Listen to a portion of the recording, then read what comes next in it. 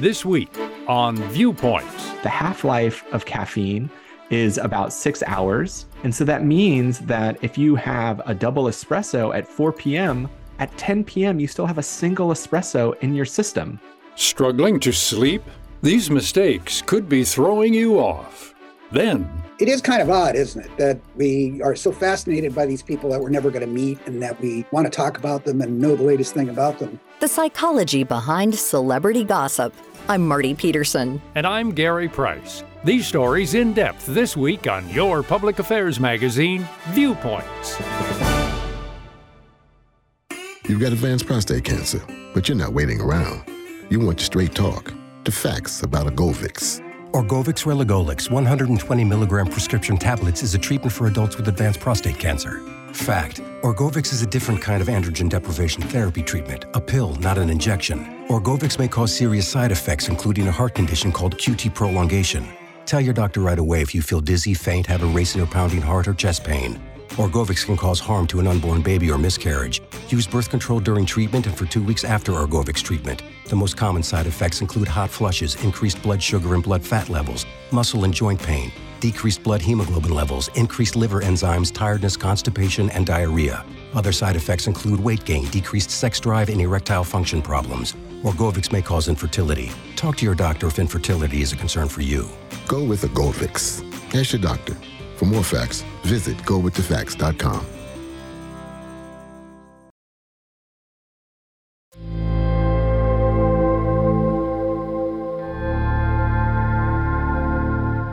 Are you struggling to sleep these days? So are millions of other Americans. Experts estimate that more than 70 million people in the U.S. don't get adequate sleep. And about 30% of individuals say that they suffer from common insomnia symptoms like not feeling well rested and struggling to fall asleep or stay asleep through the night.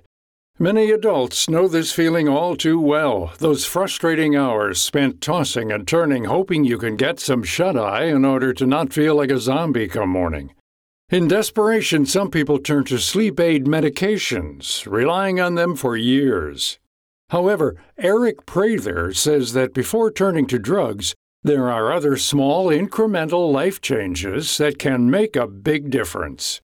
Prather is a psychologist at the University of California, San Francisco. He's also the author of The Sleep Prescription: 7 Days to Unlocking Your Best Rest. He says that before filling out sleep aid prescription, try switching up how you view sleep. Some of this has been related to kind of pharmaceutical sleep aids and concerns about chronic use and what it might mean for brain health kind of in the future. And so it has become increasingly more challenging for patients to get those prescriptions, though certainly many still do. And, a lot of people use sleep aids, whether it's over the counter or by prescription. And in acute settings, those aren't bad ideas, right? I mean, they're developed for a reason. They do tend to help people fall asleep. And many of them don't have severe side effect profiles. However, the challenge is that while they might not be physiologically addicting, they almost immediately become psychologically addicting. Instead of prescribing medicines, Prather has helped hundreds of patients improve their sleep through the use of cognitive behavioral therapy. Usually it's people that, are experiencing kind of stress in their life or something happened, but it happened a while ago. And so over time, the stressor may have gone away, but now their sleep is completely off track. And a lot of that has to do with the fact that when people experience things in their lives that are stressful, their sleep is disrupted, which is natural. And we're kind of built for that. We need to kind of act oftentimes when those things are happening and we can put off sleep. But people will get distressed about the fact that they have lost this sleep, and they'll try to make changes in their life to get their sleep back on track because sleep has become really unpredictable. They find themselves chasing it. I always say that sleep is something that we never even wonder how it works until it stops working, then become really focused on making it happen. But oftentimes we're kind of getting in our own way to allow something that happens naturally that kind of washes over us. And so in our clinic, we spend a lot of time trying to reschedule people's sleep and taking out these barriers, taking out the guesswork and the effort, because that's usually what is ensuring that people have these kind of prolonged awakenings and disrupted nights. For people with insomnia, Prather focuses in on adjusting some key basics. Often one big culprit is caffeine. Caffeine actually stays in our system for quite a long time. The half-life of caffeine is about 6 hours. And so that means that if you have a double espresso at 4 p.m., at 10 p.m., you still have a single espresso in your system, right? And so no surprise that it can impact your sleep. Caffeine as a chemical actually competes with what we think is kind of the neurochemical that builds up in our brain that brings on sleepiness. So it competes with that on the receptors in our brain and kind of allows us to maintain alertness despite the fact that we continue to be up, and that sleepiness neurochemical, which is known as adenosine, just keeps building up. And so it helps us stay alert, but we certainly suggest that, maybe curbing caffeine use, not after lunch. And if you are having some sleep problems, maybe cutting it out altogether is kind of an easy strategy to see if you can get your sleep back on track. This same tactic also applies to when you're eating. That indulgent late-night snack right before bed could be sending mixed signals to your brain that it's not quite time to snooze yet. Another one that is really important is things like meal timing. Our body needs to know when to be ready for making insulin and storing glucose and all of those sorts of things. And kind of, the timing of those meals help regulate our clock, which is why, if you experience jet lag and you're in a new place, say you go 3 hours east, oftentimes you want to get kind of on the eating schedule of that place that you're in, because it'll help tell your body what is happening next. It'll help it adjust more rapidly. Another part of good sleep hygiene is having a set bedtime and wake time. As frustrating as it might be to abide by, it's important to set firm limits on when it's time to get out of bed and get moving. We want people kind of to wake up the same time 7 days a week, because that helps entrain our circadian rhythm that we talked about, as well as kind of setting in line your sleep drive to kind of build up across the day. And then we want to make sure that people aren't spending excess time in bed not sleeping. One of the things that happens is that, people begin to kind of lose this relationship with the bed, such that they experience what's called a conditioned arousal. Like they get in bed, they might be sleepy, they get in bed, and then their brain wakes up. And that's a really common experience that we hear from people with insomnia. So we really have to retrain the brain so that the bed is something that brings on sleepiness. And what that requires is kind of removing yourself from the situation, waiting until you're sleepy again, do some relaxation exercises, what have you, and then get back in bed to kind of build up that conditioned response. Because the bed turns out to be like a really important trigger for bringing on sleepiness for people who don't have sleep problems. And we need to get back to that. However, Prather knows that this isn't a possibility for everyone. That's the general principle, that it's kind of a place for sleep and sex is what we say. But, we also have to kind of understand that not everybody has that luxury. So, I work in San Francisco, and a lot of people live in studio apartments where their bed is their couch, is their table, is their office desk. And we have to kind of figure out how to meet people in the middle to try and do whatever adaptations we can to amp up that sleep experience. But I think in general, if it's possible, you want to protect that environment and kind of invest in that night of sleep, because it's certainly going to have a big return on investment the following day. If you live in a tight space, try to get out first thing in the morning, go for a walk, or grab a drink at a coffee shop. The main goal is to get out of bed and train your body to know that it's time to wake up and get going. But this can also be harder lately, as much of the country shifts into the colder winter months where there's not as much morning sunlight. Also, what commonly happens around the change in the seasons is kind of an uptick in things like seasonal affective disorder and depression. And, sleep disturbances are fairly common in that context. And one thing that people do when they are low in mood is they might spend extra time in bed, not sleeping. And when that happens, it can lead to kind of lighter, more fragmented sleep overall. And people become distressed about the fact that they're not getting the sleep they need. And that can, in theory, generate what would be considered an insomnia that needs treatment. For people who do seek professional help, Prather says that many patients come in holding an all-or-nothing mentality on sleep. It's either working or it's completely broken. Instead, he believes people shouldn't have such a stark outlook. There are many small factors that feed into the issue, and this type of black and white thinking doesn't help.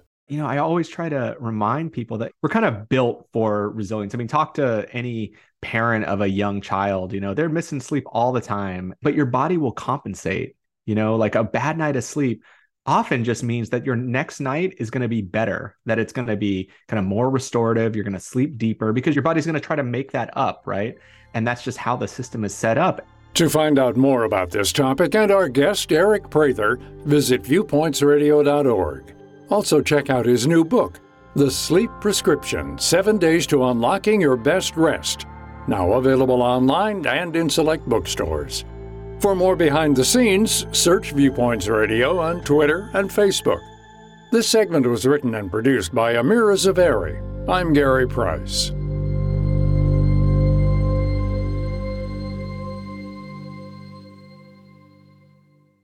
Coming up, from TMZ to People to the Daily Mail, why is celebrity news such big business? When Viewpoints returns. Ray Magliozzi here for eBay Motors.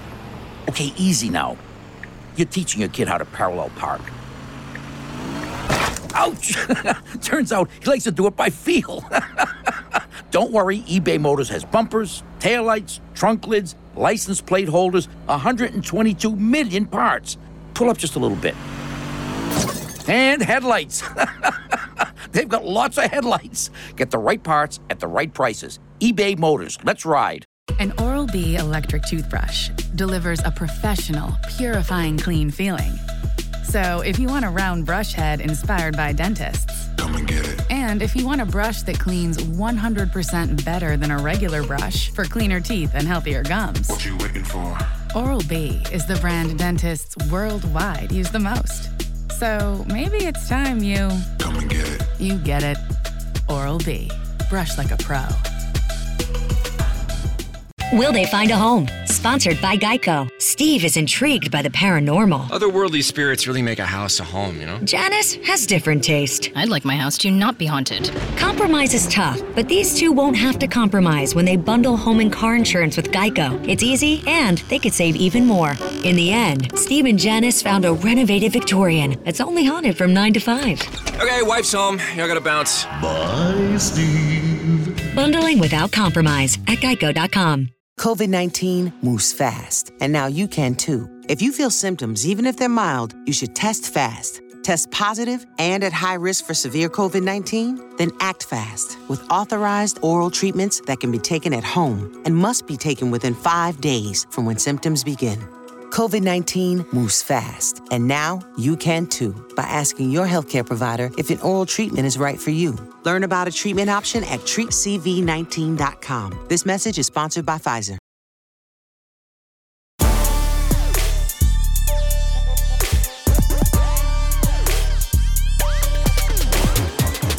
If you're a pop culture nerd, there's a good chance that you stay up to date on some of your favorite celebrities. Whether you're reading up on the Don't Worry Darling drama, the Kardashians' cheating scandals, or guessing who Taylor Swift's new album is truly about, there's always some new juicy story breaking. While modern gossip columns and tabloid magazines are relatively new, this practice of following scandalous stories dates back to the Roman Empire. In ancient Rome, like around the time of Julius Caesar, there were probably people gossiping about what the emperors were doing and what their wives were doing. But the only way we know that that happened is because after they all died, a historian called Suetonius wrote this history of the Caesars that people would say was very gossipy because it included details about their private lives. So one definition of gossip is talking about the private lives of public figures. That's Sharon Marcus, a professor of English and comparative literature at Columbia University. She says that celebrity news gained ground in the 1830s and 40s as print newspapers became more popular and information spread quicker. The public began to learn new tidbits about celebrities, like who they were dating or where they were traveling. This flow of news only sped up when cameras took hold in the 1920s. Private celebrity moments were now splattered across newspapers and magazines. Jump forward to today, and this format has grown into a multi-billion-dollar industry. This growth has left some critics wondering, why do people care so much about such salacious news? It is kind of odd, isn't it, that we are so fascinated by these people that we're never going to meet and that we want to talk about them and know the latest thing about them. I think the reason why that happens is we're tricked by our prehistoric brains. Back in the old days when we were evolving, if you knew a lot about somebody, it meant they were socially important to you. They were somebody that was part of your day-to-day life, and you had to know whether you could trust them or not, whether they were a cheater, and so on and so forth. And if you knew a lot about them already, it made you want to know more. The problem we have with celebrities is we know so much about them already. And consciously, we know that they don't matter. We're not going to meet them. They're not part of our life. But the fact that we know so much about them presses those buttons in our brain that makes us want to know more. That's Frank McAndrew, a professor of psychology at Knox College. He says that gossiping about people, even those who aren't famous, is human nature. However, there's something about celebrity gossip specifically that's more tempting. Unlike people you know personally, talking about celebrities rarely has negative consequences. For one, whatever you say likely won't get back to them. And additionally, you aren't personally affected by any of the drama you're discussing. Plus, being in the know on the latest drama can even help in social situations. And it's kind of a segue into a real relationship with people. So in some ways, keeping up with celebrity culture, it's a social skill. It's a way of being prepared to connect with other people on a level you might not be able to connect with otherwise. When we go to parties, we like to gossip about people that we know in common. Well, if we're going to a party where we don't know anybody, the icebreaker is to gossip about celebrities that you both know in common. And that leads to, perhaps a deeper relationship. So I think celebrity culture is one of the kind of the glue that holds us together in some ways. But when does it cross a line? In recent years, websites like Deux Moi have gained a sizable following. These sites encourage followers to submit blind items about celebrities. This is gossip submitted anonymously without any type of verification. While some posts are innocent and include sightings of celebrities out and about, other submissions contain sensitive details about stars' personal lives. While this allows anyone to be a paparazzi, Marcus says it opens up a new can of worms. It is so much easier now for multiple people to be the sources of this gossip. And most of all, the market for the gossip, the audience for the gossip, has now also become the producer of the gossip or the commentator on the gossip. So there really didn't used to be the ability of all the people who read the news to tell other people reading the news what they thought about it. Social media has given rise to celebrity gossip in recent years, but it's also altered how they're seen in the public eye.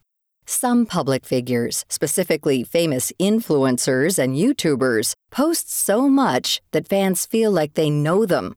But the more that's shared, the more content there is to gossip about. Plus, there's now comment sections, Twitter threads, and Reddit forums where people continue the conversation. McAndrew says this is all fairly normal until it reaches an unhealthy level. I think it becomes unhealthy when you cross that line where you're starting to cause trouble either for yourself or for other people. So maybe you've gotten to the point where you start stalking the celebrity. You keep sending them messages. You stand around outside of their house or where you know they're going to be having dinner. So you're starting to become a pest, or you're so obsessed with this celebrity that you're spending your time at work thinking about them and reading about them and communicating with people about them and not getting the job done. So I think it's fine until it isn't. While not many people take it to these extremes, Marcus does point out that viewing this type of content can have an effect on your psyche. There's a lot of mixed up emotions of admiration and envy combined.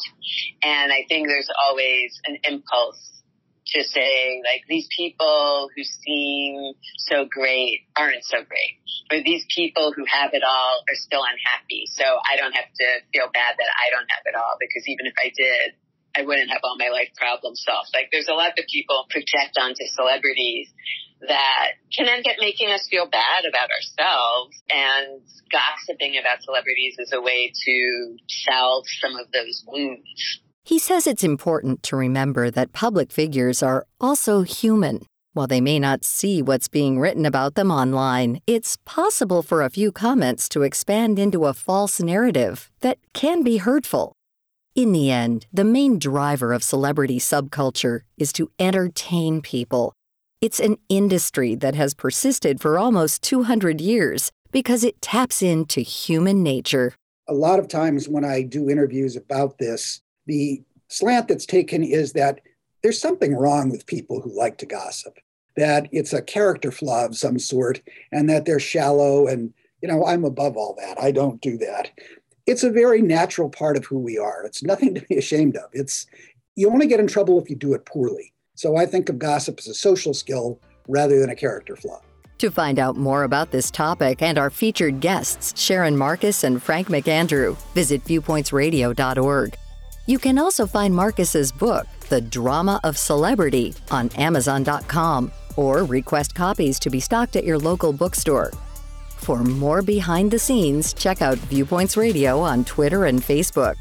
This segment was written and produced by associate producer Grace Galanti. Our executive producer is Amira Zaveri. Studio production by Jason Dickey. I'm Marty Peterson.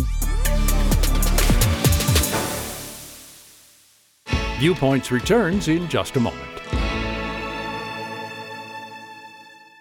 You've got advanced prostate cancer, but you're not waiting around. You want straight talk, the facts about Orgovyx.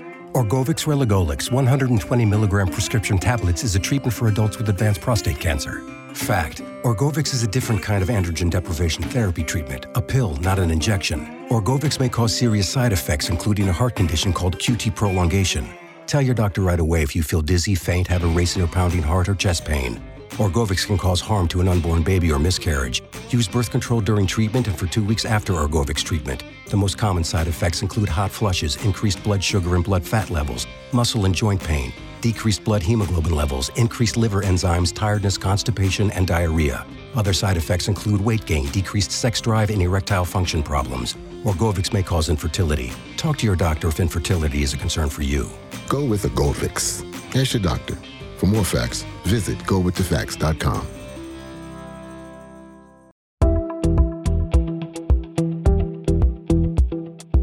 This is Viewpoints Explained. I'm Ebony McMorris. Have you bought a lottery ticket in recent months? Lately, it seems like Powerball and Mega Millions winnings just keep going up and up. Earlier this month, the Powerball lottery jackpot hit $2 billion, making it the largest prize in history. The lucky winning ticket was sold at a gas station near Los Angeles. Between 2016 and 2022, there have been 4 drawings where the lump sum has exceeded $1 billion. So what's driving these massive payouts? You might assume that as more people play, the prize naturally gets bigger. But there's more to the story. In recent years, lottos have kept adding numbers to the pool that the public can choose from. This lowers the odds of winning because there's a larger distribution of possibilities. On top of this, these commissions have also been pushing more money into the main jackpot rather than the smaller prizes for partially correct tickets. The hope is that more people get lured in when they see that big flashing number. In fact, the odds of winning this recent $2 billion drawing were 1 in 292 million. Let that number sink in. That's Viewpoint Explained for this week. More in a moment.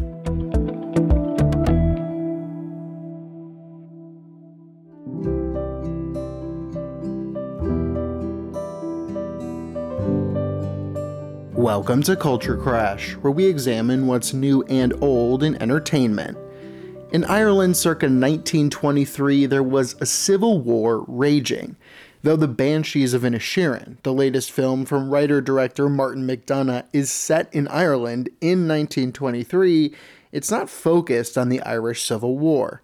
Sure, occasionally some bombs go off in the background, or the town chatters of a war nearing its end, but the film itself is focused on a different kind of war, one brewing on a small island just off the mainland, when one man, played by Brendan Gleeson, suddenly decides he is done being friends with his drinking buddy Parik, played by Colin Farrell. Initially, Parik wonders if he did something, or said something regrettable while drunk, but his old buddy assures him it's nothing like that. He insists he's simply grown tired of Parik. From there, things really spin out of control. McDonough, who's most known for his work writing and directing 3 Billboards Outside Ebbing, Missouri, as well as In Bruges, which also stars Gleeson and Farrell, uses his script for Banshees to explore the complexities of male friendship and ego. What would you do or say if your friend suddenly wanted nothing to do with you? Conversely, how far would you go to cut off a friendship you feel is no longer serving you? Bitingly funny, but also genuinely sad, The Banshees of Inisherin absolutely exceeded my expectations. With a laser-sharp script fully consumed by these new frenemies and all of their tumultuous interactions, McDonough manages to explore the ties that bind us together, as well as the forces that pull us apart. The Banshees of Inisherin is now playing. I'm Evan Rook.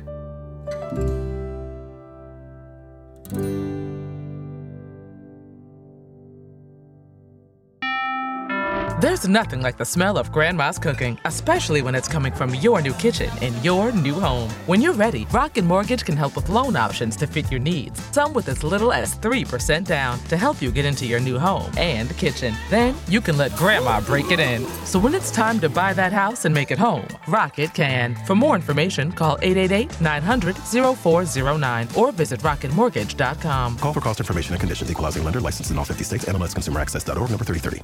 COVID-19 moves fast, and now you can too. If you feel symptoms, even if they're mild, you should test fast. Test positive and at high risk for severe COVID-19? Then act fast with authorized oral treatments that can be taken at home and must be taken within 5 days from when symptoms begin.